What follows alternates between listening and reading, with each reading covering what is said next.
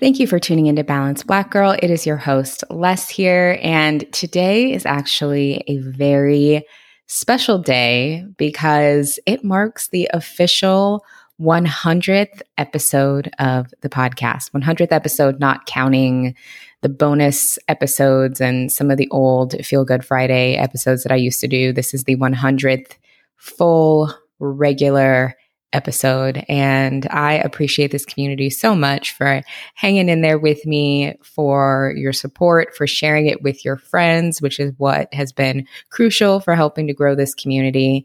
And I'm really excited to continue for the next 100.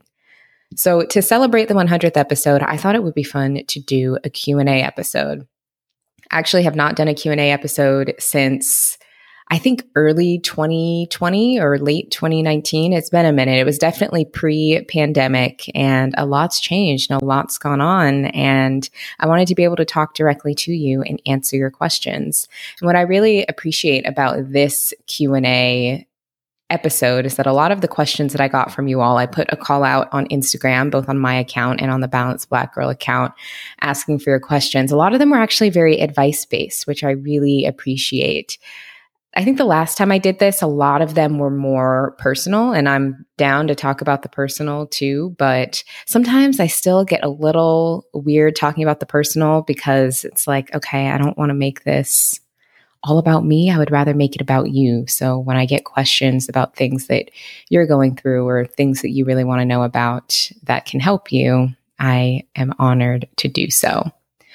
So I got a lot of questions, which I appreciate. I'm not going to be able to answer all of the questions that were submitted in this episode, but I did try to kind of group together similar questions because I did get several questions that were pretty similar in some ways. And so I'm hoping to still touch on most of the points that you all were curious about through the questions that I answer here.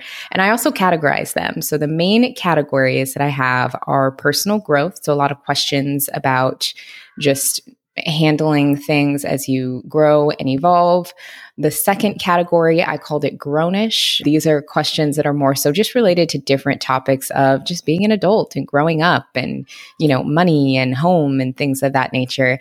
And then the last category is career and business. So some questions around building a community, working with brands, podcasting, and things of that nature.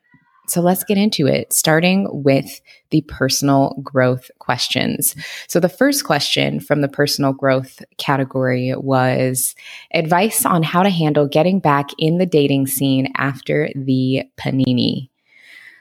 Well, I mean, technically, the panini is definitely not over, and unfortunately, it looks like we're turning a corner where things are picking back up, which is really disheartening. And I'll be honest, y'all, I'm definitely very concerned about that. I don't necessarily think that has to stop you from dating, but I want to make it clear that at least from my perspective, I don't think the panini is over. And I hope we're still moving accordingly. But I do still think that there are ways that you can date in the current environment if you choose to do so. So I'm not fully sure your background, your situation with dating, or some of the thoughts or programming that you have around dating. So, kind of take this with a grain of salt. But I think the really important thing with dating in this current climate is really knowing your own personal boundaries and knowing how to communicate them clearly. So if you're still concerned about, like the pandemic and safety, getting really clear with yourself of what you are and are not willing to do, right? Are you wanting to disclose vaccination status? Are you wanting to only meet up with people outdoors? Are you wanting to stay masked up? Like any of those boundaries that you have, check in with yourself, identify what they are, and get really comfortable communicating them early and making sure that whoever you're talking to is able to respect those boundaries just to put you at ease so that you can feel a bit safer just from that standpoint. Now, if you are a little bit nervous, maybe you've been out of the game for a minute, I get that. I definitely get that. And you're like, okay, how do I navigate getting back into these conversations? I think it's really important that you have grace with yourself. a lot of people are out of practice right now. The past year has thrown everybody for a loop in one way or another. And I think it's really important that you are honest with yourself about your intentions and your feelings. So if you want to get back out there and date, is it because you are just ready to meet new people? Are you looking for something serious?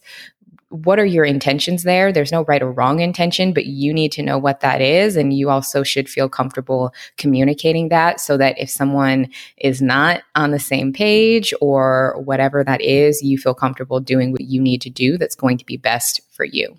And honestly, I think that's just a good rule of thumb with dating in general is don't be afraid to do what's best for you and keep that as a top priority.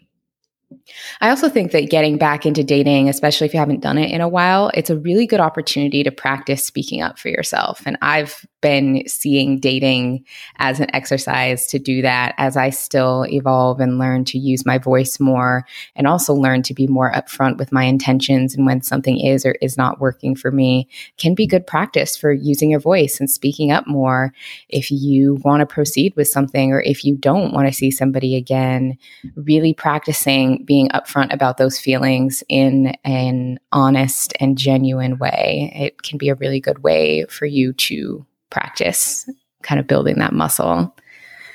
And then the last thing I would say, just when it comes to dating in general, panini or pandemic or not, is to not be afraid to release people.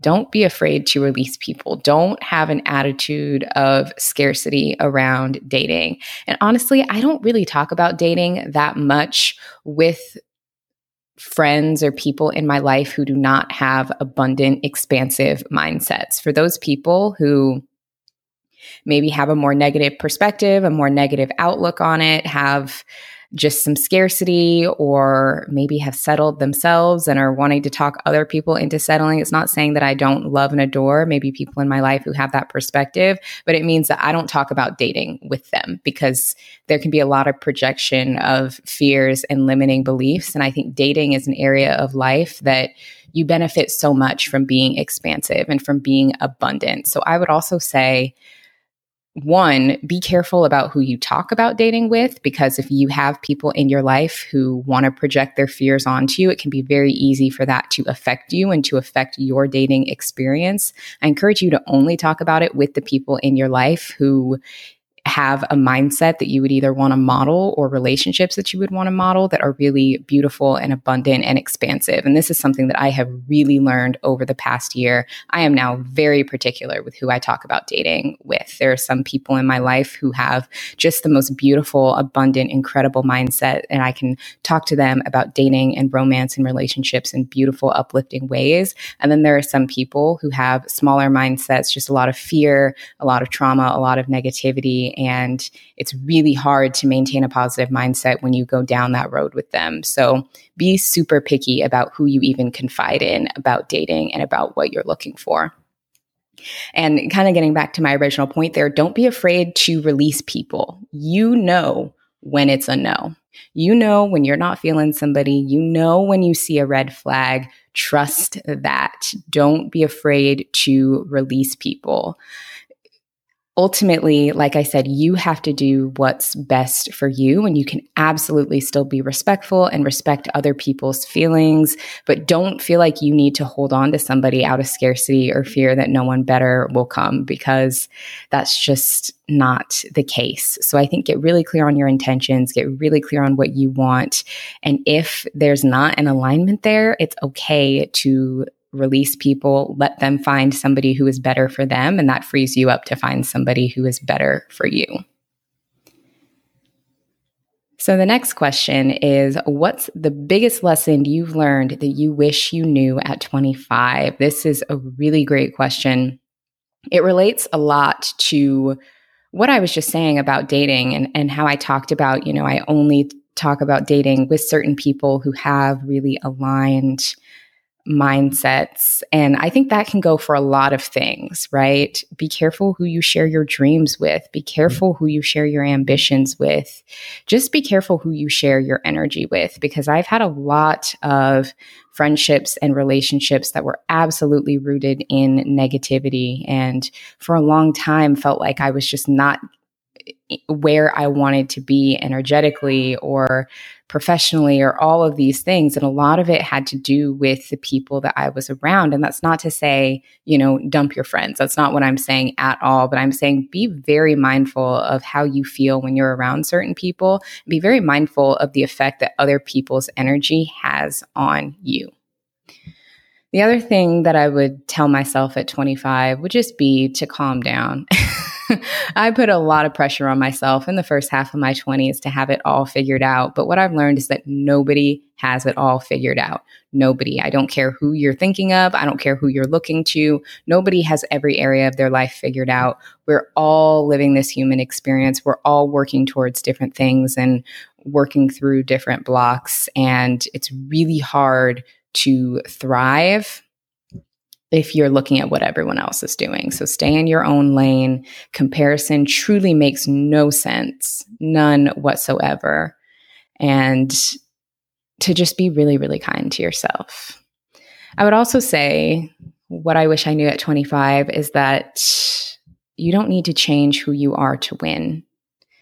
When I first got into a lot of this work around wellness and personal development and mindset, it was not from a very healthy place. A lot of it was to change myself because I felt like there was something wrong with me at my root or at my core that needed fixing before I was worthy of different things. And sometimes that feeling still creeps up, and I really have to check myself with a lot of these practices that I do. And we'll be talking about that soon on the podcast. But I actually learned that you can only win by being yourself, because if you're being something other than yourself, you can still get all the things. You can get all the relationships, you can get all the accolades, you can get all the jobs. But if you're attracting those things in a way that is inauthentic to you, you will never feel fulfilled. You will never truly win because you're winning things that aren't for you. And if you're winning things that aren't for you, then you're not winning. The last thing I would say, and this also kind of echoes the first point about dating, would be to just stop holding on to things that are not for you. This can be people, this can be relationships, this can be jobs, this can be places, this can be cities, this can be living situations. Stop holding on to things that aren't for you.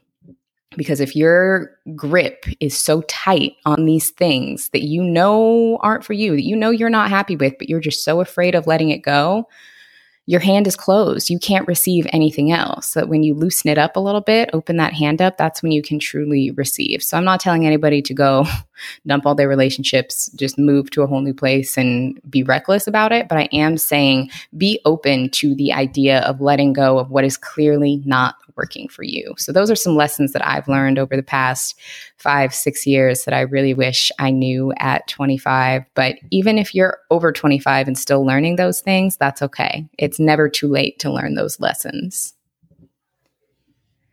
The next question is, how do you have the confidence to take a big leap in life and career? So I really appreciate this question. I would say, though, that I actually don't believe in big leaps, because I think big leaps, it can be really hard to follow through. It can be very easy to talk ourselves out of it. And I also think that the bigger the leap, the harder the fall. So I more so believe in aligned steps. And when I started seeing changes in my life that I really wanted to see, be it my personal life, my career, it wasn't from taking big leaps. It was from taking aligned steps. And so I think if you're looking to make some changes, instead of trying to focus on the big leap, because that can be really intimidating, I think it's better to identify the next best step in the direction you want to go, and to take that step and then take another step and to take another step. And before you know it, those aligned steps have added up to a big leap. Does that make sense? You picking up what I'm throwing down? So I hope that answers your question, although I didn't fully answer your question. But I think if you are not like me and you're like, sis, I want to take that big leap, do it. I mean, if something's been put on your heart to do it in a way that feels authentic to you and that makes you feel safe. I'm all about safety. Big leaps don't make me feel safe. Aligned steps make me feel safe. So I think really focus on what is the block there, what is stopping you, and how can you mitigate what's stopping you from taking the steps that you want to take. All right, the next oh my gosh, question. The next question is, have you done an episode on astrology, and if and how you apply that into real life? I actually haven't. I have not done an astrology episode because, and this might surprise people, astrology actually isn't a huge part of my life. I've enjoyed learning more about it over the past few years. I think we've all kind of know what astrology is, but I started getting more into it in my late 20s. I was just going through a lot. And my friend introduced to me the idea of a Saturn return. And then he pulled my birth chart for me and started walking me through the different houses and what they meant. Now, he's not an astrologer, so, take it all with a grain of salt. But that was when I learned what a birth chart was. That was when I learned what the Saturn return was. And I thought that was really interesting information. And I've definitely enjoyed learning more about it over the past few years as a tool for understanding. But I almost went a little off the deep end where I was relying on it too much to determine my fate. And when I was looking to it for that, I didn't like what I saw. When I was looking to astrology to help me make decisions, it didn't feel good. It felt like a crutch, and it felt like something that I was becoming too dependent on, and not in a good way, not in an empowering way. It actually made me feel really bad. And so I, a little while back, made the decision to take some steps back, and I actually don't really invest much time or energy into astrology anymore because I just feel better without it. I do think it can be a useful tool for just learning a little bit more about yourself or about the traits that you have, but I really don't look to it to determine my fate or what next decision or step I should take. I would rather focus on co-creating the life I want instead of feeling like the stars are in charge. And, maybe I'm right, maybe I'm wrong, I don't know. But I just feel a sense of peace without giving astrology power over how I feel. So for that reason, I haven't done an episode on astrology because I just am not super interested in it anymore. It's not something that I would necessarily want to sit and have an hour-long conversation about, and that's what the podcast is. So, yeah, because I don't apply astrology to my real life personally, it just isn't something that I've been interested in bringing to the podcast. I think if I did have a guest who maybe had a different angle or a way to use astrology that was a little bit more empowering than some of the things I've experienced in the past, I would be open to it, but it's not something that is a big priority for me personally or a priority to cover on the podcast in detail. However, I will say of those modalities, I definitely feel more into and encouraged by human design. I know I've done an episode on human design. We actually have another episode on human design from a different perspective coming up.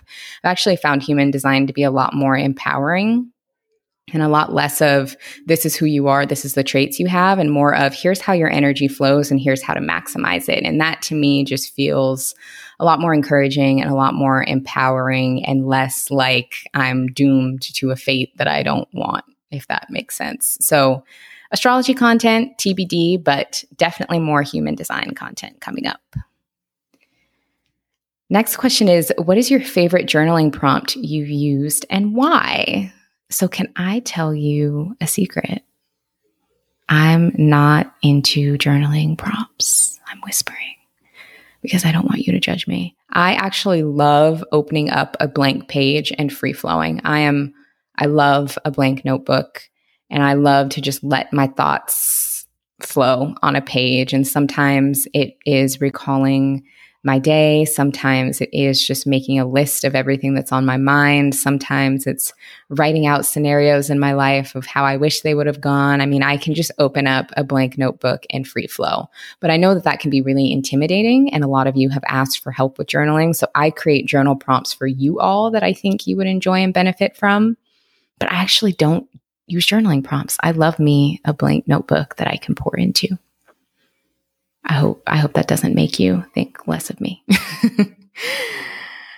So the next question is, how can we be kind to ourselves during tough times? Yeah, this is a really great question. And it's something that can be really challenging because I think we're all raised with the idea that tough love is kind of the only way to get through things. And it's something that I struggle with. I struggle with being kind to myself during tough times and not blaming myself for every bad thing that happens or blaming myself for not being where I want to be.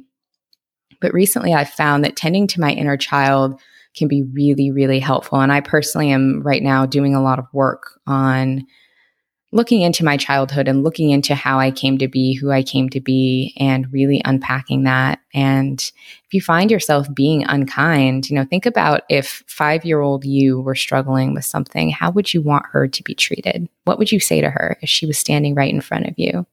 And I want you to treat yourself with that same love and care, because even though you're older, you're still that same person and you still need those same things and you need that same love and support. And so even if maybe getting that externally is not available to you, start by giving it to yourself. So that would be my trick. Anytime you find yourself being not so nice to yourself, imagine 5-year-old you in front of you and treat you how you would treat her or them. All right. So I got a few questions that were very similar about how to approach difficult conversations or confrontation. And I'm going to give just my 2 cents here, but I also want to give the disclaimer that I am not a therapist. I am not an expert in navigating difficult conversations. It's also really hard to give good advice without knowing the context of your situation. So I'm going to just share kind of my general thoughts, but take it with, use your best judgment here, because you and you know why these conversations are difficult or what the situation is. So without knowing, context of your situation, I'll say what's been helpful for me is making an effort to speak up when issues or circumstances are a lot smaller. So in the past, when I would have difficult conversations that I, would need to engage in, the elements that made those things difficult had been happening for a while, and I let them build up to a point where it was just unbearable anymore. And I have been practicing really speaking up for myself in small ways with things that may not even really matter, just to practice speaking up and just to practice asserting in some ways. I found when bringing up difficult conversations, it helps to also focus on the behavior, not the person, because what can be really intimidating about a difficult conversation is feeling like, am I going to hurt the person? Are they going to get defensive? Are they going to deny it? And by focusing on, here's the behavior, here's the thing you did, here's the situation and how it affected me, I found that can sometimes lead to a more productive conversation than just focusing on the person of you. Talk more about the behavior. Okay. So also having specific examples of behaviors that either, were difficult or had an effect on you can be really, really helpful, because then that way it's a lot harder for people to deny it. It can be a lot harder for them to successfully gaslight if that's something that you're worried about. Just really have your ducks in a row of understanding what the situation is, what happened that bothered you, and having examples so that they could understand how their behavior impacted you. But I would also say that ultimately you can't control other people's reactions, and your peace can't come from how someone else reacts to a conversation. So if there is something that is on your heart that is important for you to say it, say it in a way that feels safe and effective for you, but know that you can't control other people's reactions, and them reacting a certain way can't be your source of peace. Your source of peace has to come from you. But to kind of sum that up, I think the first way to feel more comfortable is to just start speaking up for yourself in smaller, lower stakes situations to get more practice, focusing on the behavior, not the person, and having specific examples of the situation or things that bothered you are all things that have been really helpful for me in navigating difficult conversations. All right, so the next question is advice on loving yourself again and boundaries after getting out of a toxic relationship. So sending you so much love. First and foremost, I would say it takes time, and I don't know your full situation. I don't know how long you were in the relationship. I don't know how long you've been out of it. I don't know what your, experience was with relationships or what you saw growing up before that. So all of those things definitely impact what you need. In my experience, it just really takes time to work through those feelings because chances are it took time for things to get toxic and to get to the point where you're at. And it's also going to take time to get to a healthy place where you are feeling centered again. So give yourself lots of grace would be the first thing I would say. The second thing I would say would be allow yourself time to get to know yourself again outside of the context of this relationship, because oftentimes in relationships, we change a lot, and that's not necessarily a bad thing, but who you are out of relationship can be very different than who you are in relationship, especially if you were in a situation where maybe there was some codependency or, you use the word toxic, so it sounded like things were unhealthy. You were maybe under distress for some time. Who you are when you're out of that is going to be entirely different. So if I were you, I would use this time to really get to know yourself again outside of the context of that relationship. It's a beautiful time to get back in touch with your needs. What do you like when you aren't worried about that other person? How do you want to spend your time when it's truly yours? What makes you feel most loved and supported? And how can you help yourself feel that way? And the answers to those questions can vary day by day, and that's okay. But really focusing on getting to know yourself again and getting to know this version of you and understanding what your needs are and doing the best you can to meet those needs, I think is a good place to start as you continue to work through that process. All right, so the last question in the personal growth section is how to build confidence and move past limiting beliefs. So I would say I think of confidence as a muscle. It's not something that some people magically have and others don't. I think it's something that we are all born with, but it can be weakened due to conditioning. So I like to approach confidence the same way I'd approach fitness or strengthening a muscle, right? We have certain activities that we can consider reps, just like a fitness rep. So your self-care routine can be reps to build confidence. Wearing your favorite items as often as possible, spending time with people you love, who truly get you, who you can be yourself around. Those are all things that you can consider reps to strengthen that confidence muscle. It can also do some help to reflect on what areas you struggle with. So are there certain places or spaces when you feel really confident, but for some reason you're less confident in others? What is the difference between those two spaces? Is it who you're with? Is it the context? Is it, where it's at? Is it a location? Why is that?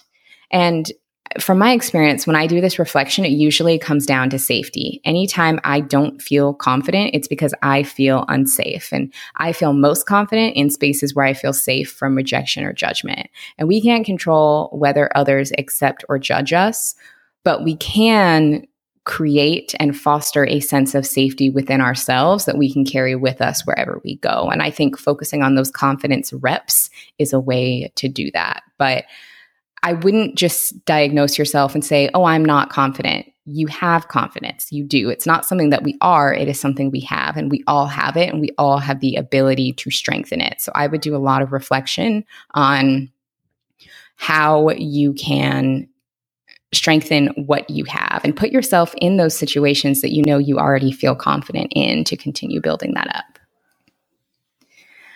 All right, moving on to the grownish section. So a couple questions here about finances and about kind of housing, living situations. The first question here is, I would love to hear about your relationship with finances and some of the healthy habits that you recommend when trying to become more financially literate. So with finances, there is usually a lot to unpack, and there are so many things that can impact our financial habits. And I will be fully transparent with you. I am not someone who has ever really struggled with spending. So if you're finding that your relationship with your finances has been impacted by maybe spending habits, I won't be able to give kind of specific advice for how to navigate that. because for me, from a young age, I was very conscious of where my money was going and the importance of saving my money. However, that came from teaching myself those habits. And honestly, it was a trauma response because I didn't have a lot of adults in my life who modeled that. And I saw the repercussions of what happened when you don't. And it really scared me. And it gave me a scarcity mindset that I'm still actively working through. So a lot of those things are what impact how we approach money, our upbringing, what we saw other people do while we were growing up, how people in our lives talked about money. So I would first start by looking at that and just reflecting on what that looked like for you. How did the adults in your life handle money when you were a kid? How did they talk about money? Was it something that was positive? Was it negative? Was it a source of stress? What did that look like? And that can really help you understand what you need to do to have a better relationship with money if that's something that you want to work on. So I would say for me, the health of my finances has changed a lot due to factors outside of spending. Like I've said, I'm not really someone who's a very big spender, but I've absolutely had my fair share of money issues from having really low paying jobs, lots of student loan debt, living expenses. And I'm grateful that over time that's evolved. I mean, my finances are not where I want them to be, but I'm very grateful to have some good financial wellness habits that have served me well. So my number one financial wellness habit that I recommend is tracking where your money goes and doing so without judgment. So if you don't currently track, I recommend just going through regularly and just understanding where all your money goes without even setting a budget yet. So I personally like to do this every Friday. I have a spreadsheet where I track my monthly spending. Each Friday, I go through my statements, my bank accounts, and I update the spreadsheet with what I spent that week. And I just look at, where I'm spending. And I do have loose budget categories with recommended allocations for the different places my money goes. But I actually find the practice of tracking to be far more helpful than forcing myself to stick to a budget. Energetically, when I frequently check in with my money, and I also include business and personal finances there, I manage them separately, but I follow a similar process. I just notice a sense of peace overall, and I'm less stressed because I know exactly where I'm at. So even times where my bank balance is real low, if I know it's low, that to me is far more comforting than having it be a mystery of if I swipe my card, what's going to happen. So frequently checking my accounts, all my bank accounts, student loan accounts, investment accounts, credit card statements have been really, really helpful for me. I'm not into surprises when it comes to money. Unless somebody wants to surprise me with a bunch of money, I mean, I'd be okay with that. From a savings standpoint, ever since I started working, I've always had a certain amount of money from each paycheck go towards savings. And when I had lower paying jobs, it would be even just the tiniest amount of money, but it would still be something. I think that there's a lot energetically behind doing that. Even when I was making $16 at Lululemon, which was just a few years ago, I would have direct deposit set up the tiniest amount of money transferred to savings just in case. It truly would be maybe $30 a paycheck if I could even swing that. And I would change it all the time depending on how much money I had. But I would just have something go to savings just in case. I also took out a lot of student loans. Honestly, my biggest regret is going to the school I went to. I went to a private university that was outrageously overpriced. It put me and my family in a really tough financial position. And I'm not into regrets, but that would be definitely my biggest regret. I've paid off almost $60,000 in student loan debt on my own. And honestly, I did it just by checking my accounts all the time and putting any extra money I had towards student loans. I mean, I really didn't have a debt payoff plan. I was just constantly checking where my student loan balances were at. And then I was constantly checking my bank accounts. And anytime I had any extra money in my bank accounts, it would just automatically go to loans. I've also had times where I would take part-time jobs and I would live off of the money from the side jobs while putting entire paychecks from my day jobs towards my student loans. I'm not telling anybody to do that. I'm just saying these are things that I have done. I have had less than ideal living situations with terrible roommates to save money. I moved back in with my parents to save money while I paid things off. It was really tough. I'm actually still not fully done paying them off, but I'm just kind of sharing more about my journey there. The biggest thing that has helped me is checking my accounts all the time and throwing any extra money I had towards student loans. There are way savvier, more sophisticated ways to do that, but that is what helped me. Now, from an investing standpoint, I would say I'm not an investing expert. It's something that I'm definitely interested in taking more seriously now at this point in my life. But I do think at a minimum, everyone should have a tax advantage investment account if they can. So if your job offers a 401k, I highly, highly recommend signing up for it and contributing enough to get an employer match if it's available or if you're able to, or just as much as you can spare to contribute. It can be really, really helpful for setting you up for the future, as well as helping your future family if you choose to have a family. So I started my 401k at the age of 20. I was a corporate intern and they let us open 401ks or gave us the option to open 401ks as an intern. So I did because it just seemed like a good idea. I didn't do a lot of smart things when I was 20, but that was like the one smart thing I did when I was 20. I made a lot of bad decisions back then, but that was a good decision.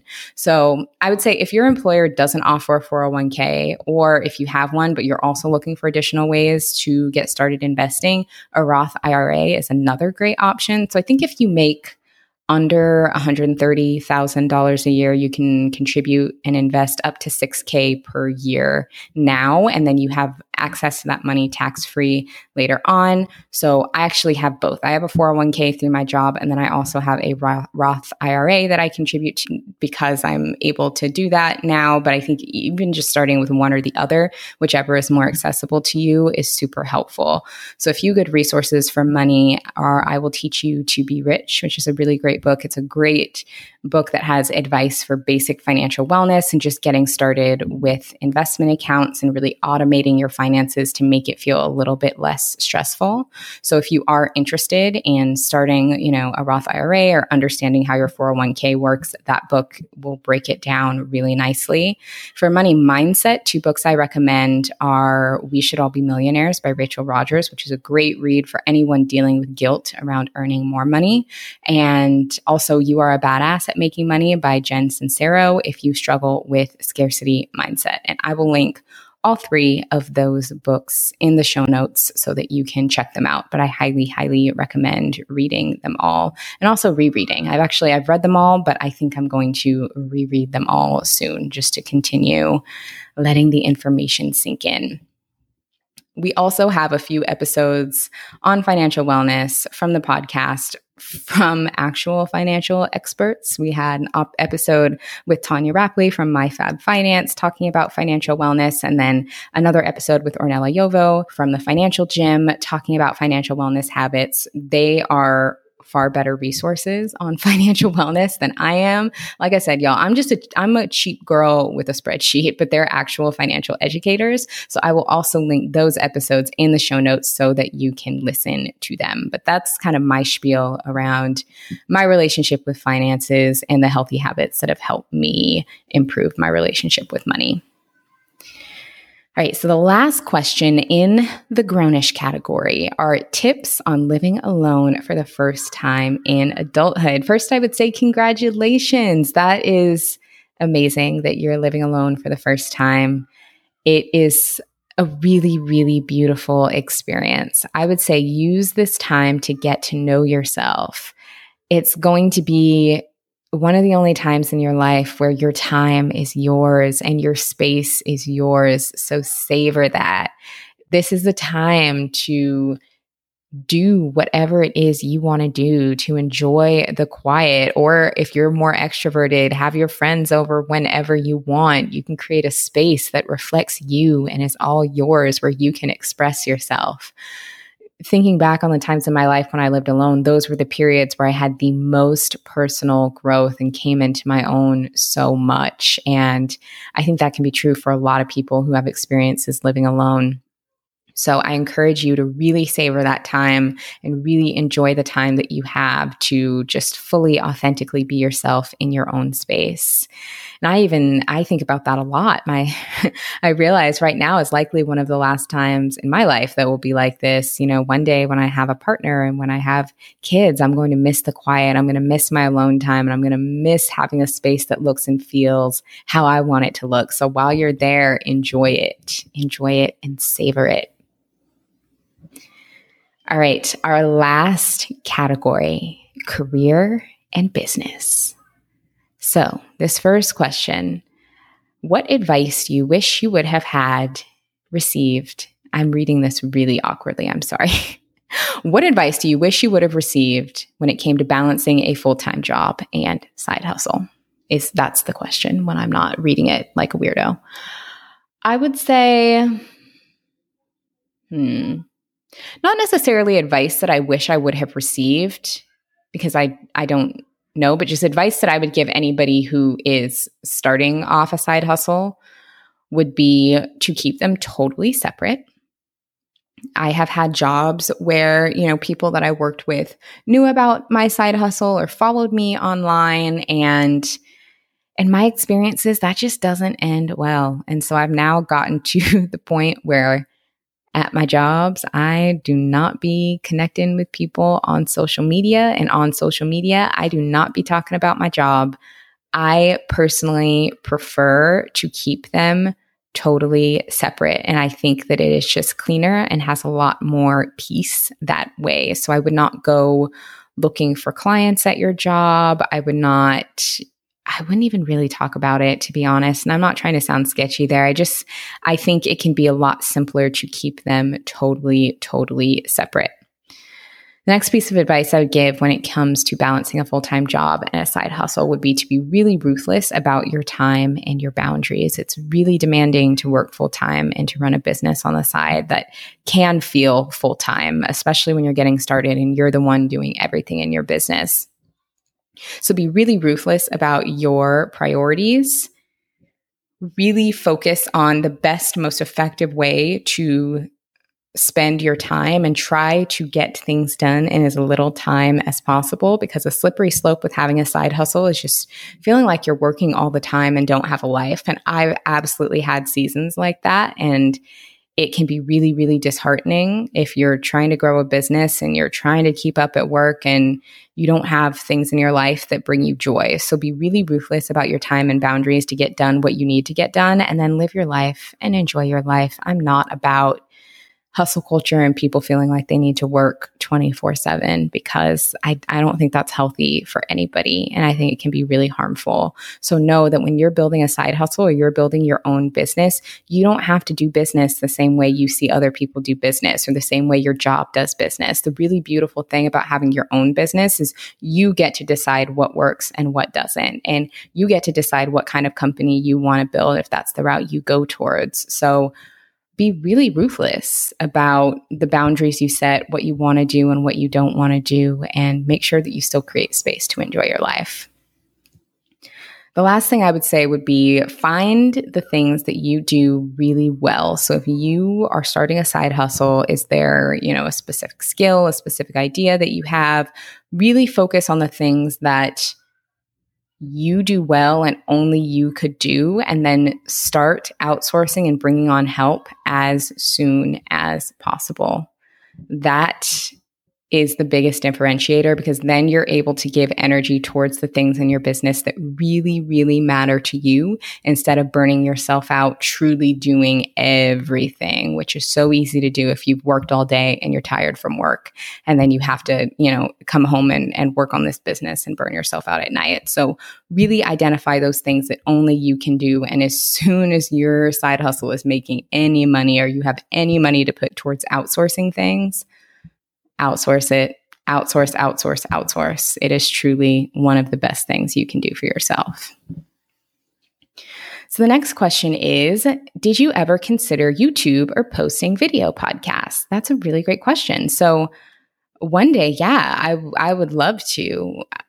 Technically, Balanced Black Girl does have a YouTube channel that has just the audio of the podcast. So there's that, but there aren't really videos there. I think there's actually some old videos from the Balanced Berry up there. Please don't go watch them. Please don't go watch them. I'm begging you. They're embarrassing. I should take them down. But I would say for me right now, video and YouTube take a lot of resources. It takes a lot of time. It takes a lot of energy, or it takes a lot of money to learn video and to make it high quality, or to have the money to outsource to create high quality video. And YouTube is a space, it's not really like Instagram or TikTok where kind of off the cuff phone videos are acceptable. I mean, YouTube is like very high quality video, and to create high quality video takes a lot of money to be able to afford those cameras. It takes money to afford the editing software. It takes a lot of time to learn how to use them, or even more money on top of all of it to be able to pay someone else to do it. And from my standpoint, at least in the business right now, I mean, the resources just aren't there, at least like today, in the moment I'm recording this podcast.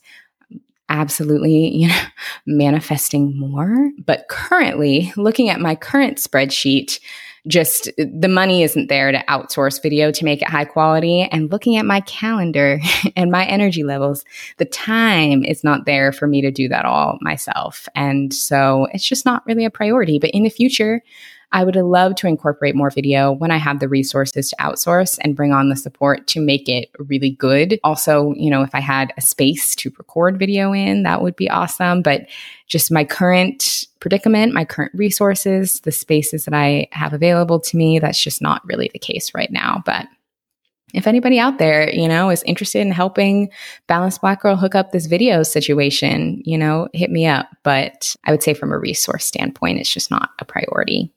But one day. Next question, advice for working with brands and growing an authentic online community. Yes, so I'm going to answer these two things separately. So first part, working with brands. I would say working with brands is all about relationship building. It's all about getting to know people. And the brand deals that I've had that have been more positive experiences are because I have built relationships with the people behind the brand. Brands are not making decisions.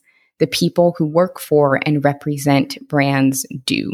So I recommend starting to get to know the contacts at the brand and building relationships with them so that you're who they come to when they have an opportunity. The other thing I would say around working with brands is getting started. So create a media kit if you don't have one. A media kit is just a document that you can put together that talks a little bit more about you, the work you do, your platform, and what kind of services you offer when it comes to working with brands. So you can create that on Canva. There's a ton of amazing free templates there. So I recommend just creating one now, even if you don't think you're ready yet or whatever, just create one so that you have it. And then start reaching out to brands just to get on their radar, whether that is tagging a brand when you're using a product online or sending a brand a message and just saying, hi, this is my name, this is my platform. I really love XYZ product. I'd love to learn more about what you've got coming up. And, just getting on the phone with people from the brand so that they can get to know you. That is how you build the relationships that are going to help you be primed for more opportunities. And then it gets to the point where once you started working with brands a bit, it's almost kind of a snowball effect. The more you do it, the more opportunities come. But sometimes it does start with just kicking things off. And I'm finding now I'm working with more brands than ever, which is a blessing, but it's taken a long time to get to that point. It's been a lot of relationship building, a lot of pitching, a lot of putting myself out there, a lot of rejection, a lot of disappointment, and just keeping it going. So the second part of the question, growing an authentic online community. I think building an authentic community starts with you sharing authentic parts of yourself. And, this is something that I definitely struggle with, is how much to share, how much not to share. I feel like I share things and delete them and go back and forth all the time. But when you're really being yourself and when you're sharing from the heart, people see that. And that's what people truly connect with. So looking for ways to be in conversation with your community, even if you have a small community now, making it a conversation where you involve your community and don't just share content with them or talk at them, but have people respond back to you and help people feel like you are someone they can come to for whatever your niche is a way to start really building community. And I think also creating content that is very shareable, that makes people want to share it with their friends, or that helps people in some way so that they feel supported by you, is what creates a magnetism that can help you really authentically grow your online community. All right, y'all, we are coming down to the final question of the career and business section. And that question is actually podcast related, which is fun. I don't talk a lot about podcast related things on the podcast, but if you're interested in learning more about the behind the scenes of podcasting, let me know. I do share some on Instagram, on my Instagram account at Balance Less. But if you're interested in hearing more about podcasting on the podcast, I would be happy to share. So the final question is, how do you find guests for your podcast? Love this question. So a bit of a peek behind the curtains at my process is I usually will work on episodes in batches of 6. So you all, if you listen to the show, have probably noticed this. We put out episodes weekly for 6 weeks. And then on the 7th week, I take a week off. And so I create 6 episodes at a time. And I think of topics based off of your requests, my interests, things that I'm, interested in and want to talk about on the podcast, as well as looking at the analytics and looking at what topics have performed well. What are you all sharing? What are you tagging me in? What am I getting your feedback on? And I kind of put all that information together and come up with 6 episode topics to cover for that next batch of episodes. And then I will then source the right guests to speak on each topic. So usually that comes from me just being kind of a creep on social media and lurking on people who I think have really dope work or people who I've already followed whose work has impacted me in some way and bringing them on the podcast. I also do get quite a bit of pitches, which is really great. It's so different from in the beginning, starting a podcast when nobody knows what it is and nobody really cares. It was all outreach. It was all me, trying to get people to come on the podcast and convincing them to come on this podcast that nobody listens to or knows what it is yet. And the really beautiful thing about the platform growing is now people see us and it has attracted potential guests to the show, which is amazing. I still haven't fully figured out the best way to manage pitches because sometimes we will get good pitches or, pitches that could be interesting, but either are something that we've already covered and I want to have a bit of variety and keep things fresh, or just aren't really in alignment with the topics that we've outlined based off of, what I want to talk about or what you all are requesting. And so there are also like great guests who will pitch, but I'm just like, the timing isn't right for this, or this just isn't really where we're at right now. And so I do supplement my outreach with some of the pitches if I get pitches that are in alignment. But sometimes it is a little bit tricky to figure out how to weave that part in. So I haven't fully figured out how to manage that seamlessly. But right now, that is what the guest process looks like. All right. That's it. That's it for our Q&A episode for today. Thank you so much for celebrating 100 episodes of Balanced Black Girl with me. Thank you for submitting the really beautiful and thoughtful questions, for your support over the past, 2.5 years and 100 episodes. Like I said, I cannot wait for the next 100. I love you. I appreciate you. Thank you for being a part of this community. Huge thanks to our sponsors for supporting this podcast and really making this platform possible at this point. Don't forget to check the show notes for the different links and codes to the products we mentioned in today's episode. And I will be back next week. And the really exciting thing about the podcast episodes starting next week is a bit more intention around having themes woven throughout each episode, changing the production process a little bit. So starting next week, it might look a little different. It might feel a little different. It will definitely sound a little bit different, but I'm really excited for the way Balanced Black Girl is evolving to continue serving you. So very excited because next week, episode 101 and beyond really marks a new chapter for Balanced Black Girl, evolving and growing as a platform. And I am beyond excited for you to get to hear it. So thank you again for your love. Thank you for your support. Please keep taking care, and I will talk to you next week.